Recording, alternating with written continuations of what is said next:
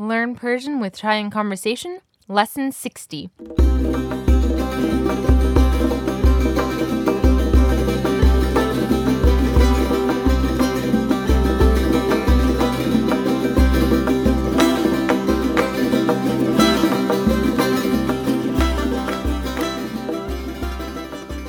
So here we are, the last lesson in this series, Lesson 60. Can you believe it, Matt? It's pretty unbelievable. Yes, it's been years in the making. We've gone through weddings, changes in cities, babies, jobs, presidents, but something that's always been constant has been these lessons. It's definitely been a big part of my life, learning to speak Persian and making these podcasts. I was even able to talk about the lessons in my med school interviews. I've definitely enjoyed this whole process. Chai and Conversation will continue, and we'll have lots of great changes coming up in the future, which you'll be able to follow up on our website at www.chaiandconversation.com. But for now, we're laying this format of lessons to rest while we work on other formats of learning. We'll be developing our reading and writing series and teaching Persian using some new learning formats that I'm really excited about. I'm excited to continue learning and keeping up with the new material. In this final lesson, I wanted to take us back to the very beginning, the reason we started making these lessons in the first place. When we first began Chai and Conversation, the political climate was a bit different. Tensions between Iran and the West were very high, and it seemed that Iran was on the front page of the news almost every single day for a different reason. Podcasts were a newer form of getting ideas across on the internet, and I thought they were a really nice and intimate way to communicate with people. I'd grown up speaking Persian and watching my mother effectively teach the language, and I thought, what better way to bridge cultures than to create a way for people to learn to communicate with one another? And that's what we've been doing ever since. We've said from the beginning, language is the key to culture, and we've been committed to providing that key. Well, a lot has changed since we started. It's now 2017, and it seems like it's more important now than ever to keep these doors and lines of communication open. Misunderstanding and mistrust only grow when we don't take the time to listen to each other and get to know each other better. And unfortunately, Iran continues to be one of the most misunderstood countries in the world these days. So on behalf of the Chai and Conversation team, we want to thank you for joining us on this language learning journey and in the journey of getting to know Iran and the Iranian people better. It's through these efforts that together we can make the world a better place. So after all that, I thought we'd devote this last lesson to one of the most important contributions Iran has made to the world, and that is of poetry. This will be less of a language lesson and a bit more of a very general introduction to Persian poetry, with the hopes that it will pique your interest and inspire you to look into specific poets and poems a bit more closely. Persian is a very poetic language, and you can't really understand Iranians or their language without having some knowledge of their poetry. So let's get right into it. To begin, the word for culture in Persian is farhang. Farhang. And a bit about the language of Persian, otherwise known as Farsi. So to begin with, some of you may know that originally the language was called Parsi. Parsi. And that's where the word Persian comes from. It wasn't until the Arabs invaded Iran in the 7th century that it became known as Farsi, and this is only because Arabs don't have the letter P and could not pronounce the word Parsi. In fact, after the Arab invasion of Iran, the Farsi language started to be replaced by Arabic. 400 years later, in the 10th century BC, an Iranian poet named Ferdowsi wrote a book called the Shahnameh, or the Book of Kings. Shahnameh. Shahnameh.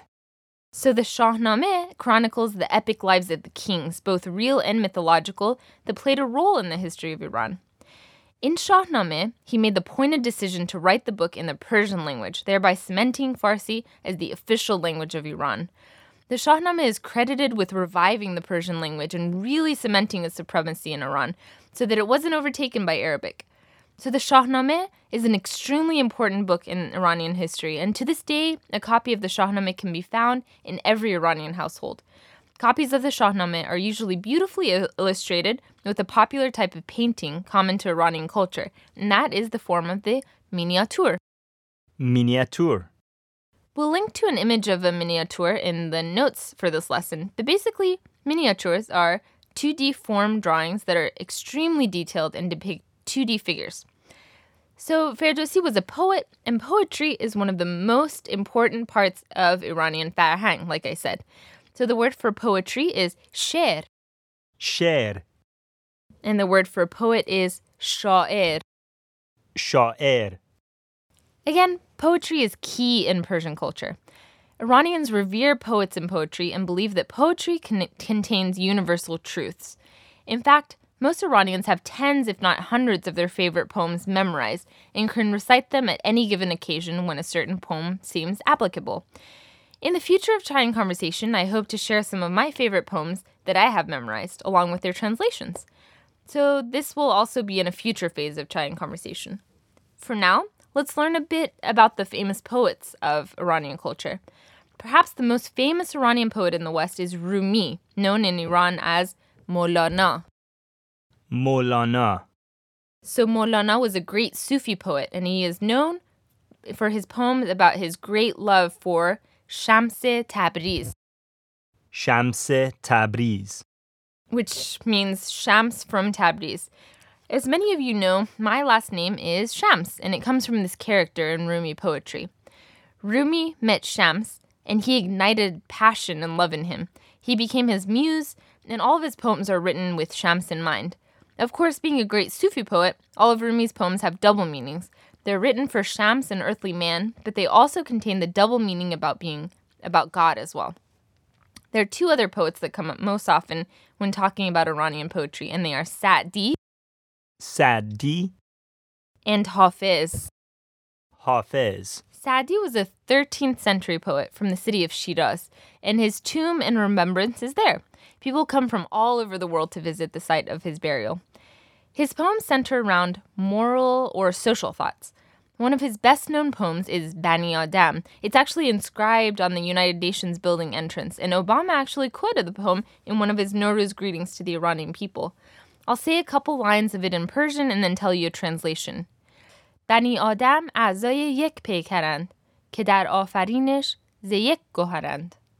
We'll have the transliteration of this poem up on our website and its full translation. But basically, the poem says that human beings are all the same being. If one is in pain, then so are the others. So in essence, it's asking for compassion. We're not all free until we're all free, basically. The way Obama translated the first couple lines of the poem in his Nowruz address was, "The children of Adam are limbs to each other, having been created of one essence." And now, Hafiz. حافظ. So rarely will you ever enter an Iranian's home and not see a book of Hafiz prominently featured in the home. Hafiz was a 14th century mystical poet, writing about love, wine, pleasures of the flesh, and other earthly pleasures, and also about divine love. And this is what's important to know about Iranian poetry and Hafiz's poetry in general. Hafiz is extremely playful and joyous, and you can totally read his poems on a surface level. He talks about being drunk and happy and in love.